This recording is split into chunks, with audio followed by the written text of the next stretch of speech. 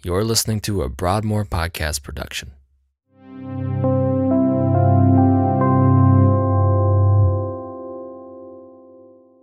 On Sunday, Pastor Josh finished preaching from chapter 12 in Romans. In today's episode, we cover a lot of ground and talk about what genuine love looks like as Paul describes it. We also discuss what this passage means when it says we're able to heap burning coals on the heads of our enemies. And finally, we talk a little more about what Josh meant when he made this statement that people are not evil, their actions are evil. Thanks for joining. All of this and more today on After the Message.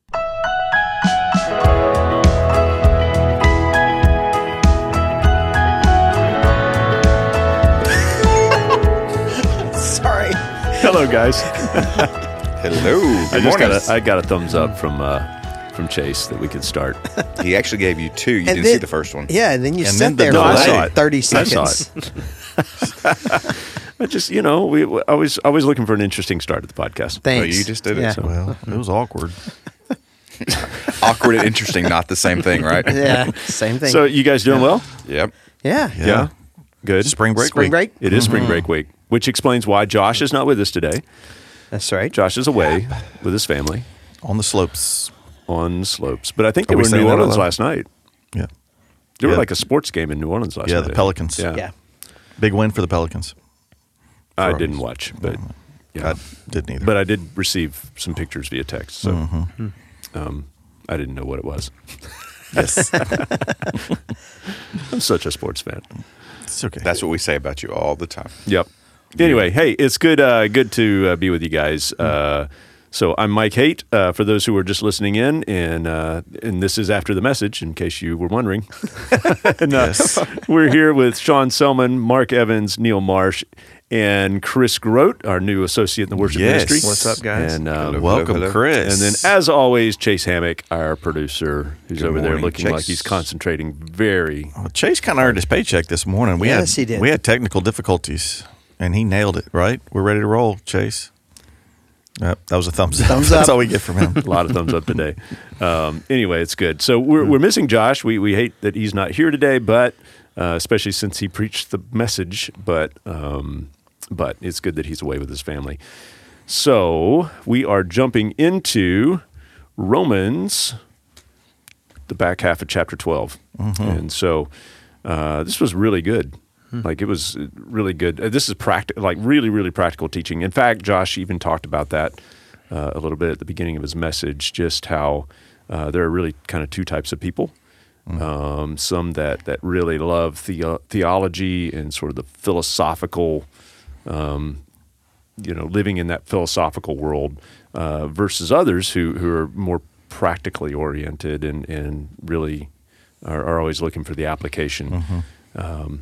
So what is Josh talked about that, because I think this is, up until this point in Romans, like it's been really great for those who really love the theology, and now we're getting some things that are really more practical, I guess, in nature. Yeah. I think just in hearing that, just a thought that crossed my mind is, yes, we have a natural bent, I think, to either be really philosophical, abstract thinkers, talk about theology, the deeper things, if you want to call it that. And then some of us have a bent to think about the more practical, everyday. How does this apply to me? I think it's important that we don't isolate ourselves in either one of those worlds. Like we need to, if we're very practical, how does this apply to me? We need to think about theology. We need to think about what we believe, why we believe it, what does the word say, who is God. I mean, we need to have those kinds of conversations and thought. And I think we've said it in here before. What we believe will ultimately drive what we do. And so let's not forget that. So sometimes our practice or our application, and maybe even how we view Scripture, may be rooted in correct belief in theology. And so don't forget that. At the same time, if you are that deep thinker, you like to talk about the really hard concepts, we also cannot forget that those things need to be lived out in action, right? We need to figure out, how does this apply? If I believe this, then how does this affect how I live? So I think just the whole idea to encourage one another to live in both of those worlds and to pursue both of those things. Yeah, I felt the same thing, bouncing back to Romans 12:2, or last week, was it 1 or 2, where he said, be transformed by the renewing of your mind. The ruining of your mind. Sometimes You- I feel you like can be there's a piece of transformed by my the renewing mind that of it needs to be too. ruined. Yes. So, Ruined one way and renewed to another way. Thanks, Yeah, Neil. that was a good- that was a little agreement That was there. a good recovery. No, I like what. No, I agree with it. Sorry, I derailed you, Mark. No, Go ahead. okay. But so if the renewing of the mind leads to transformation, we can fall off either way, like you're saying. That's right. We can be really smart and even great teachers. We can say really cool things and have no transformation, That's right. which is, that's disgusting to the world around us when they see the lack of consistency. The other side is we can be really good and have good behavior and morality, but really have no heart transformation, which one is unsustainable, but ultimately it's not really what God desires anyway, because he's not looking just for a bunch of moral people. He's looking for heart change. And where that starts is with the renewing of the mind, which is what you says, what do we believe? What do we anchor in? And so I think it was a great distinction, but I'm 100% with you. Man, we can't fall off the cliff on either one. We've got to all be about pursuing him and sharpening what we believe and know about him. Is it when looking ahead at the next few chapters? Is it fair to say that a lot of these things are not going to become that same kind of like pithy instruction giving on how to live all this stuff out from the previous chapters? Paul's now going to be spending time just going, therefore, then do these things, be these things. Is that right? I believe so. Yeah. There's some other things at the very end, but literally we're moving into that section, and it's not. We shouldn't view it as two different sections of Paul's letter. It's all the same letter. He's saying because of these things, we need to do these things, and so we've talked about justification, redemption, sanctification, all the big theological words in the first part of Paul's text. But he's saying this is the foundation for actually living this way, and so they're connected. They don't live isolated from one another. Yeah, for sure. I think going back to what you were saying, Sean, about the two different kinds of people, how important it is finding that balance, because I think we'll see in this text that we're talking about today how I think if we're honest with ourselves, how hard it really is to live it out, and even some of the language that Paul uses, like we need to know some theology to know how do we live this out in the appropriate way. Yes. So Yeah, and living it out, I think it puts us back to a posture of being completely dependent upon the Holy Spirit to do these things, right? Yeah. As we try to live it out, as we're working out our salvation in fear and trembling, it is we live it out and we become aware of our desperate need, because on our own we don't. Now, the sanctification process should lead us to grow in maturity the more we practice them. But yeah, how do we live those out dependent upon Him and others to do this? Yeah. And we actually had this conversation in our life group yesterday. Was how easy it's easy to talk about these things and to see these things even in a very practical passage like this, but then like to actually put this into practice that's a whole nother thing. And apart from the Holy Spirit, right? I mean, like we really can't do this. I mean, we need the empowerment of the Holy Spirit. I found it really interesting. And I think without a sort of a deeper view of the language, like the original language and stuff here, it would be difficult to really know this. But Josh pointed out that the first part of this passage, we started in verse 9 and took through the end of the chapter.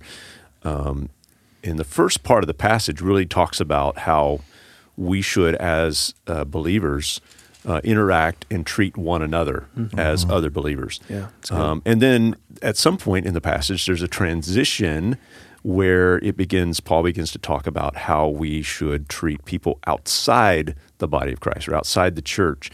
And so, how did you guys, I'd be interested to hear your thoughts about that. I mean, as you you heard that from Josh, and you know how we understand that passage in the way that we interact with those inside and outside the church. Anyone? Everybody all at Bueller. once. All at once. Well, I'll Bueller. just start to say I think it's interesting how he does kind of break it off into those sections, because I think in a lot of ways, like we have the church and we have the fellow believers, but we're not perfect in loving each other, for one. And then how do we deal with those who maybe are the ones who would be considered enemies or persecuting us? And just the way that Paul describes how we take each of those spheres of our life and to love well in every bit of it.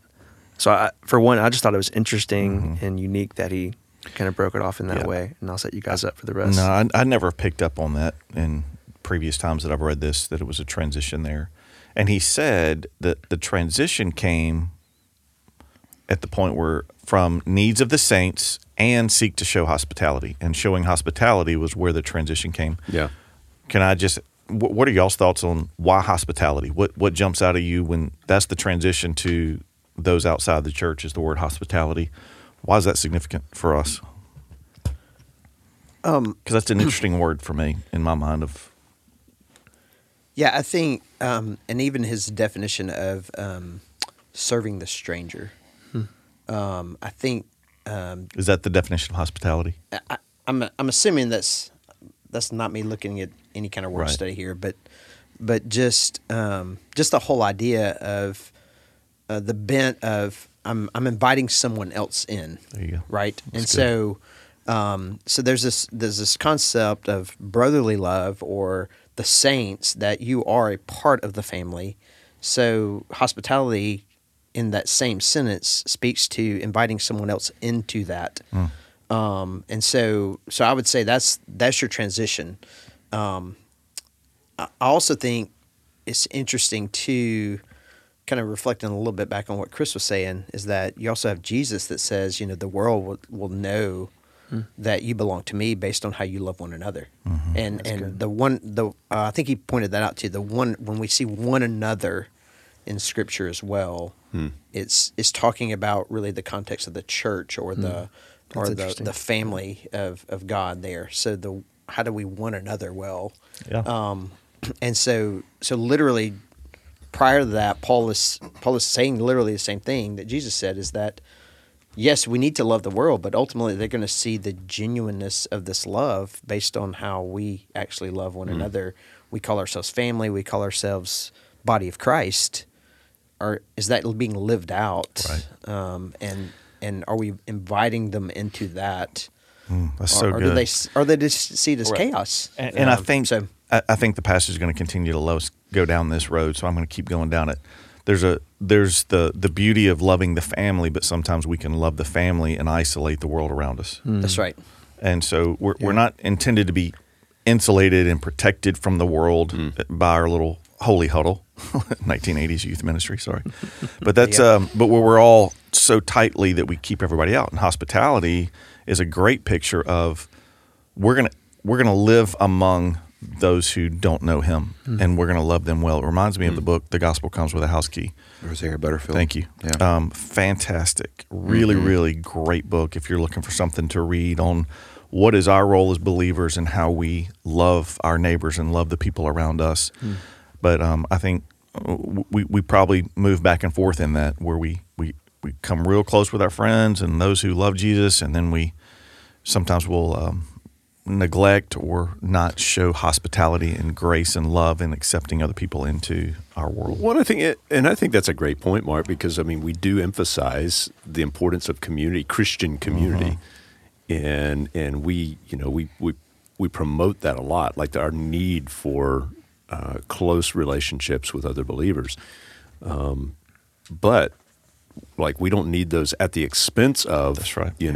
relationships with people outside the church. Because even in the very next passage, it talks about rejoice with those who rejoice, weep with those who weep. If that's again the way it was couched on Sunday, is speaking of our relationship to people That's right. outside the church. How can we do that if we're not actually in relationship with people outside of the church? As you're talking, just the overarching, the meta narrative of the whole story of God in Scripture, He invites us all in. Yeah. He calls us to Him as His enemies and guests. He brings us in, and hospitality is a word that and in doing so, inviting us in, it costs Him something for us to be reconciled to Him, and our hospitality comes at a cost. It should require sacrifice and service to those around us. Yeah, that's good. But it lines up with the complete arc of Scripture of being invited in That's really good. Yeah. at I a like distance that. into intimacy with Him. Great connection. Yeah. All right, during the pause, can I just call something out? Sure. So, Call have it you out. ever seen Star Wars? And I think it was when maybe whatever the girl is, she found the lightsaber, and it was all kind of folded up in this old cloth. I'm watching Sean over here, and he pulls out this box. Did you see it? I saw it. He's got this box. Like just now? Yes, and he opens the box lid, and it's all this cloth wrapped around his Bible, and he pulls out the Bible, and It's it's an like experience. it was like a holy moment. I was like, Sean's about to bring it. So anyway, Sean, you got Why'd you do that, Sean? Sorry. reverence for the word, baby. I love it. Let's pause for a second. The other thing is, Chris, one thing you made about Sean is he's kind of peculiar. Like there's a whole thing that mimes go to school for certain things. Yes. Okay, can we get back to the And so I chapter think 12? that actually wasn't a cloth. Like- That was a beret that he used to wear. I mean, Yeah, I think it had black and white Oh, stripes my. on it, right? It would look like a shirt. Maybe some makeup stains. No, Sean was unboxing his. Things that you New don't get to Bible. see because we don't have this on video. It's only audio. Sorry. I'm trying to paint the picture wow, for you. All right. that was a detour. Sean. I But took you us know out what? there. I I'm didn't even know how sorry. to get back. I know. That was a very hard turn. I'm sorry. It was awesome, though. I had to bring it up. I just don't want to mess up the Bible. Okay, good. It's new. Yes. Yeah, it is a very nice Bible. Who got you that Bible? So this, how about I'll turn it like this? How about Yeah. this? Great picture of brotherly love. So I've been wanting. I own a contemporary, Christian Standard Bible. That's my version I've been teaching out of, using for a while. I wanted to get a new ESV, and so I've been looking at Bibles, and I wanted the next Bible I buy to be one that would literally last me all of the rest of my life. I can hand down to my family members, and so I was talking to my team about it, and so for Christmas, the Next Gen team actually bought me this Bible. Good stuff. And just when they gave it to me, just talked about my love for the word, and so just a super cool gift. And you want to take care of it? yeah, I want to take care of it. And it is one of the nicest Bibles I've ever Yeah. Beautiful. held. It's like goatskin it's- cover and Yeah, Yeah. it is. So- it is pretty so, yeah. fantastic. So I have a great team. Good. Yes, you So, do. Awesome. So All right. Well, you brought it out. So what you gonna Okay. read Yeah. for us? Well, I was looking back at just I had some notes here and didn't have the text in front of me. Sorry, and but they were talking about just the whole idea. The transition is because it's connected to the one another's. And so in verse 9 and 10, you have this very intentional thing in the Greek that is connecting all these actions back to the one another's. But then you see this kind of transition that Paul takes, where he talks about, so be fervent in spirit, and then rejoice. And he starts talking about these actions that are taken in love, and then he makes a shift to the for the needs of the saints and to show hospitality. And that section is not tied to the one another's. And so there's a very, just in the commentaries, they're talking about the intentional transition that he's connecting those things to brotherly love versus love shown to those outside of the family. So It's good. but anyway, Yeah. it's Good just- point. Yeah. I just wanted to look and see. So, all right. So I want to segue to another, maybe a slightly different topic, but related, because we've been talking about brotherly love, and so in the first part of this passage, in fact, the very first verse, it says, "Let love be genuine, abhor what is evil, hold fast to what is good." And so Josh spent some time really talking about, really what kind of love this is talking about, and I think it was you, Chris, that mentioned in your life group that you guys had some conversation around Yeah. what Christian love is versus worldly love. Yeah, the definition the contrast of love. between the two, Yeah. or how either side would see love and define love. Yeah. Where did you guys go with that? Where did you land? I think we were, because that word is just like right up, at the top of verse 9. And it seems like from love flows the rest of these characteristics that we're supposed to have. It's the only way that we can accomplish these things is with love. So just like the other word, genuine, like how do we be genuine about this? Because it can be so easy even in the Christian culture to say, one thing but mean another, to give somebody a smile, but on the inside you don't really like them that much. So just what does it really mean to be genuine? And then taking the word love and saying, how should we define it as Christians? Maybe in contrast to how the world defines love. And I think that would go into the next part of that verse very well. Yeah. Because part of we had a similar discussion in our group, and I think part of where we were headed is like the world kind of sees love as live and let live. I'm okay, you're okay. Acceptance. It's tolerance. Yeah, It's tolerance. it's complete and utter tolerance of everything. Whereas in this passage, it's actually telling us, as part of genuine love, like we should abhor what is evil. So like how does that happen? Yeah. And again, if we subscribe to the kind of love that the world would have us subscribe to, like you can't do that. Like you can't call things out or speak truth. So because probably there is no absolute truth, right? Yeah, so when I hear this, I like what you said. To me, the love must be sincere. I'm reading out of an NIV this morning.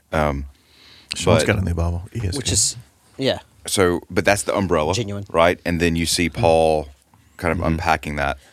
If we're going to nerd out for one second, I think Let's nerd And we out. will. this I will.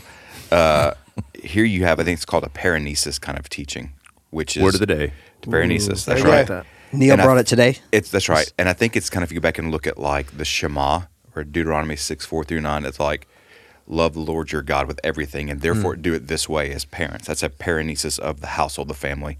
Proverbs feels like that, where it's like one overarching theme, then bullets all the way down. Beatitudes kind of falls there. And you have this right now in Romans, right? So for me, when I look at this love must be sincere, it kind of goes back to Josh's story about the encouraging thing. Like inside the church, we will often think encouraging means the rah, rah, rah, hey, you're doing a great job, keep it up.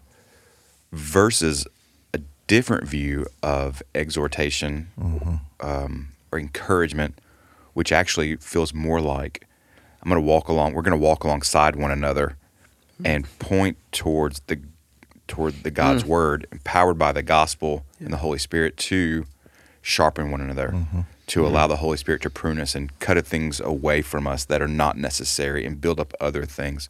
Kind of goes when Mark and Sean talked through our discipleship frame, what encouragement actually means. You guys want to unpack that? Yeah, I will. We try to use the frame care, guide, and encourage whenever we talk about discipling one another. And I mean, that could be from a life group leader, that could be from a neighbor. And what we love about the care, guide, and encourage frame is it would apply just as accurately to interacting with a believer as it would interacting with a non-believer.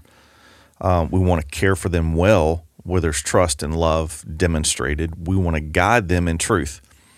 And this is where we're going here, is guiding them does not necessarily mean we just tell them what they want to hear. That's good. That we just agree with whatever their opinion is. No, we want to guide them in the truth that is straight from the Word of God. That is our standard for what truth is. So we want to guide in truth. And then we want to have an encouraging aspect of that relationship. Well, encouragement is not only rah-rah, you're doing great, you can do this. I think Josh shared that on Sunday, which was a great picture of a coach just wanting to make his student or whatever feel like he was doing a good job. But a coach, when he encourages, will also correct or pour courage into that person to take appropriate next steps. So if I care for you well, I've guided you in the truth, then my hope and desire for you is to guide you and then to encourage you to take those steps that are in alignment with the truth that you've been guided in, so to speak. It's how it all connects. So for us to play a role of either passivity, where we kind of step back and just let people live and let live, or we it wouldn't be genuine or sincere if I encouraged you in such a way that does not encourage you to take steps of obedience. If all I'm doing is encouraging you to continue, then I'm not really sincere in my love. That's right. Now, how we navigate that as believers in this culture, Mike, to your point, is really challenging because we have believers who fall on different sides of their beliefs. Like, I mean, how do we identify sin, and what is sin, and what am I supposed to do when I know somebody that I see is living outside of what I understand Scripture to say, but they take it differently? How do we love those people well? And I mean, we all live in that, and I live in that with family members, and I want to love them well, but I also want to encourage them appropriately, and that's a challenge. I think it comes better to the idea of it's not. We could think Paul Timothy encouraging. I think another more likely picture for most of us is more of Ephesians 5:21, the mutual submission to one another out of reverence for Christ and what He has done.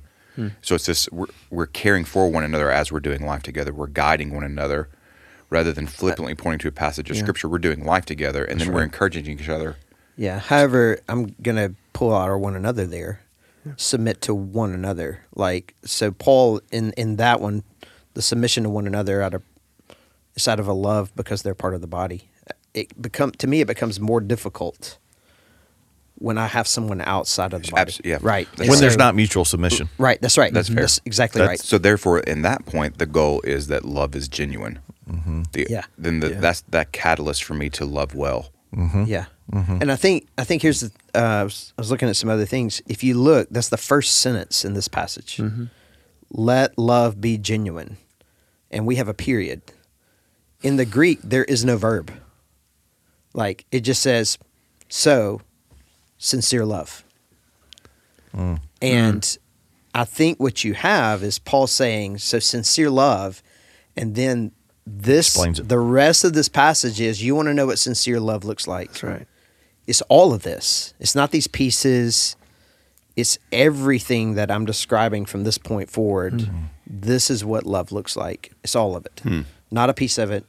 And so as believers, I think it does go back to, as I guide according to truth, it's about me not looking at this going, well, I'm pretty good at that, so let me ignore the rest of this. It's if I want to have genuine, sincere, authentic love, then I need to look at this passage and go, here's an area I'm strong in, here's an area I'm weak in, here's an area that the Holy Spirit is convicting me of, and I have to engage the entirety of the text, not just the things I choose. That's good. And so I think when Paul's describing this, he was like, you want to get a full picture of love, we need to pay attention to all of these things in our life. Not just the things that make us feel good or the things that come easy, but let's love in all of these ways. That's great insight. Sean. He got that from his new Bible. It's a fancy Bible. It's about time, man. Where you been? I don't know. So if we can do something like, and I think as we do that with one another, as we are loving one another, learning to do so genuinely, we should expect that we are works in progress, right? So this kind of goes, I think Brady said a statement in the sermon that people are not evil, right? So that's like, so we get questions. So what exactly does that mean? So my first shot across the bow would be, it's easy to hear in that statement that we're not depraved, which is not actually. That's not right. So what we're saying here, I think, is that we, loving one another genuinely, we are all image bearers. That image is marred or distorted from what God's original design was, and it's through sanctification that image becomes less marred and more like who we were designed to actually look like as image bearers. Yeah, that's good. Is that right? Yes. It doesn't mean we're not depraved, which means right. that we are at a distance from God from birth, and that we have a proclivity or propensity, to using your word from before, to sin. Those things are true. Right. It also doesn't, total depravity doesn't mean we're as sinful as we could be. And it does mean, though, that we cannot save ourselves. So that is equally true to say that we're not, That's but right. we are image bearers. Yeah, I think if Josh is not here, so his bent is focused on, I'm speaking for Josh here, but I believe this is what he would his heart and what he would say. The bent is on the fact, and he brought it out, that we're to love people. Like, we're not to hate people. We're to hate sin. We're not supposed to hate people. Right. It all goes down to this whole idea of what is our desire for them. Oftentimes, what we want to do is we see sin, so what we want to do is we want to hold the person at arm's length away, instead of loving the person and helping them see what God's design and their purpose is for their life. We've got to get past that. We've got to learn to love in such a way. Okay, so I have a statement. Draws them in. Go It's ahead. like it's. I think I heard it from a podcast recently, but it is that sanctification process as we love one another. It is to love what God loves in the way that God loves that. Yes. And so it's easy for us to love what God loves, but distort that, which is unholy. But to love what God loves, or who God loves, which is image bearers in this case, but also to love them the way that He loves them, with mercy, justice, truth, kindness, grace, all those things at the same time. That's the pursuit there. All right. Yeah. So, Go go ahead, Sean. I was just going to say what I don't want us to hear, or I don't want anybody to think, is that if we say that statement, people are not evil, That we're not. that we're not deserving of wrath. That's right. Like Yeah, that's a great we don't need to get that confused. All right, so this takes me to something that I've been talking about with my kids, and some of it's just by watching TV shows and movies, maybe that we shouldn't be watching. But what you see is, like we tend to want to put people in two categories: the hero or the villain. yes, They're good or they're evil. We like them, we don't like them because they're good people or bad people. And I think that's what Josh was trying to say is we can't lump this person into this categories. Oh, they're evil and I'm good. That's right. There is no hero and there is no villain. There's only one hero. That's right. And that's Christ. We're all, in some sense, evil, but in Josh's, the way he was using that phrase, we're all depraved, but there's not a good and a bad. Yes. And so what we've got to do when we talk about care, guide, and encourage, we care for people from the same posture. For one another. Yes, that's right. Yeah. That's right. We're all broken. I'm not good and you're evil. We're all really at the same place.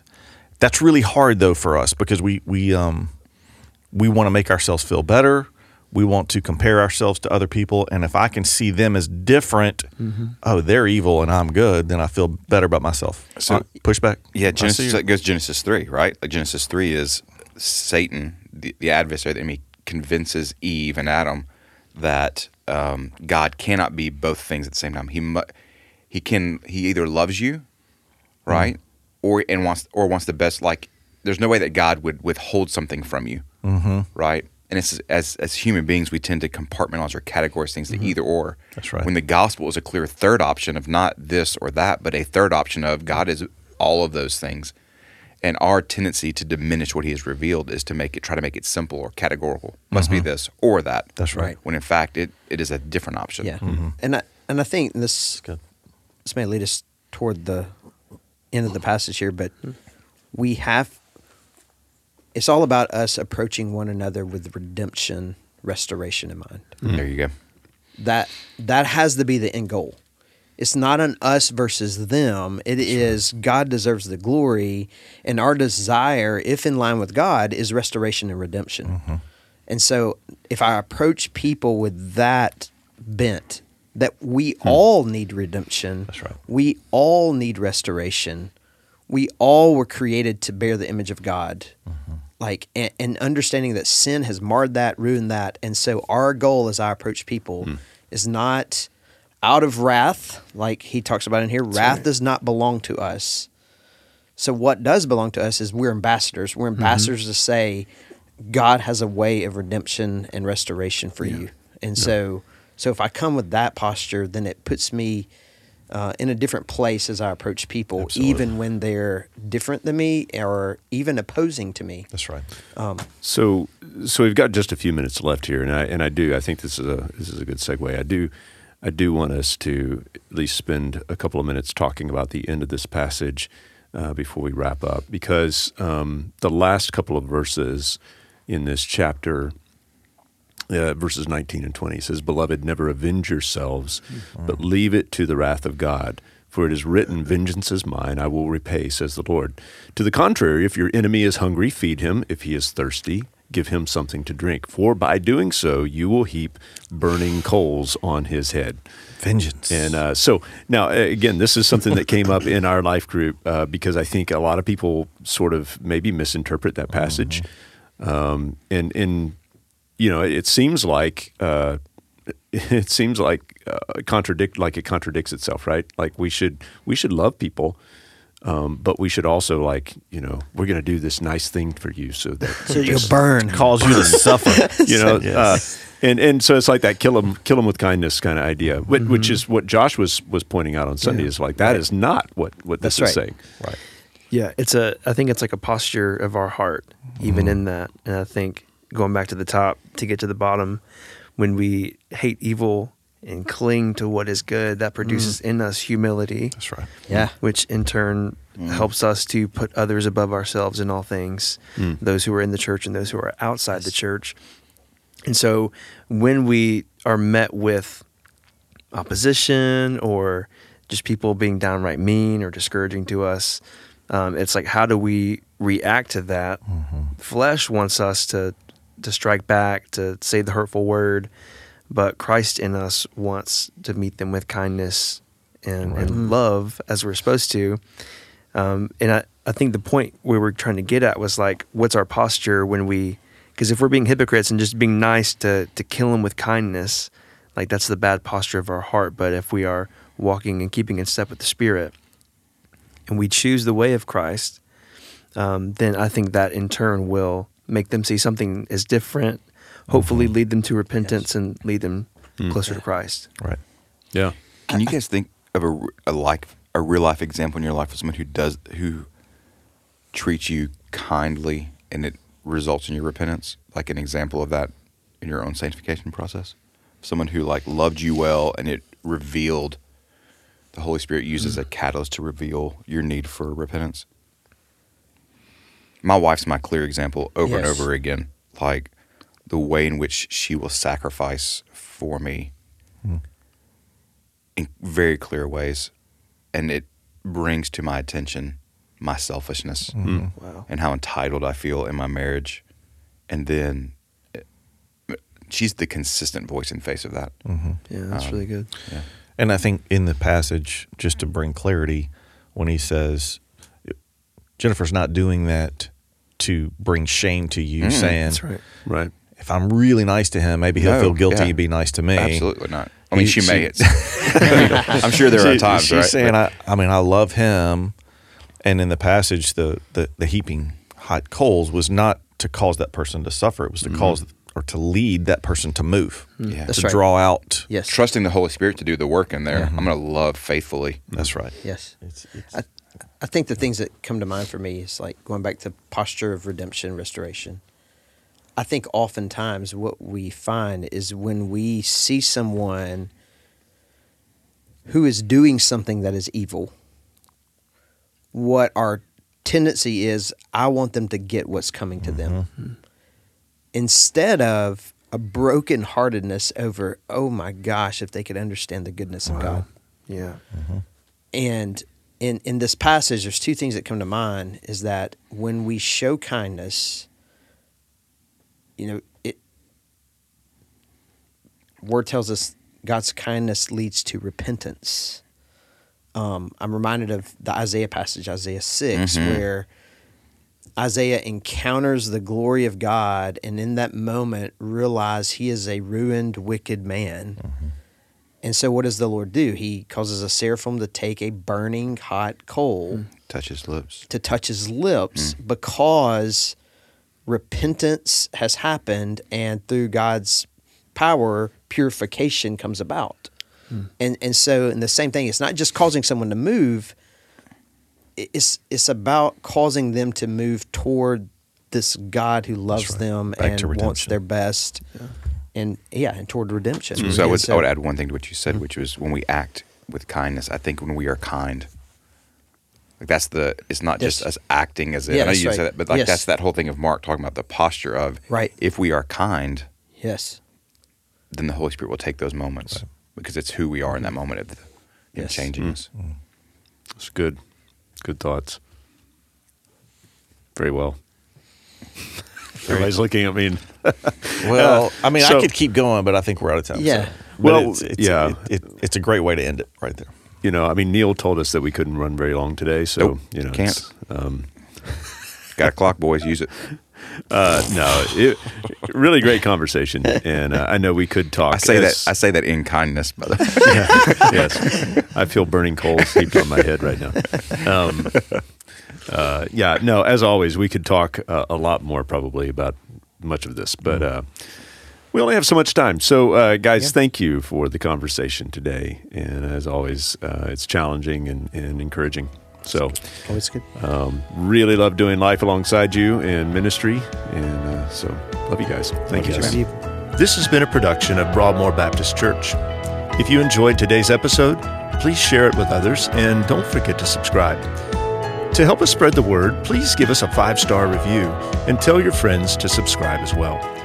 They can find us wherever they prefer to get their podcasts. And if you'd like more information about Broadmoor, please visit our website at broadmoor.org or connect with us on your favorite social media platform where we're listed as @MyBroadmoor. Thanks for listening.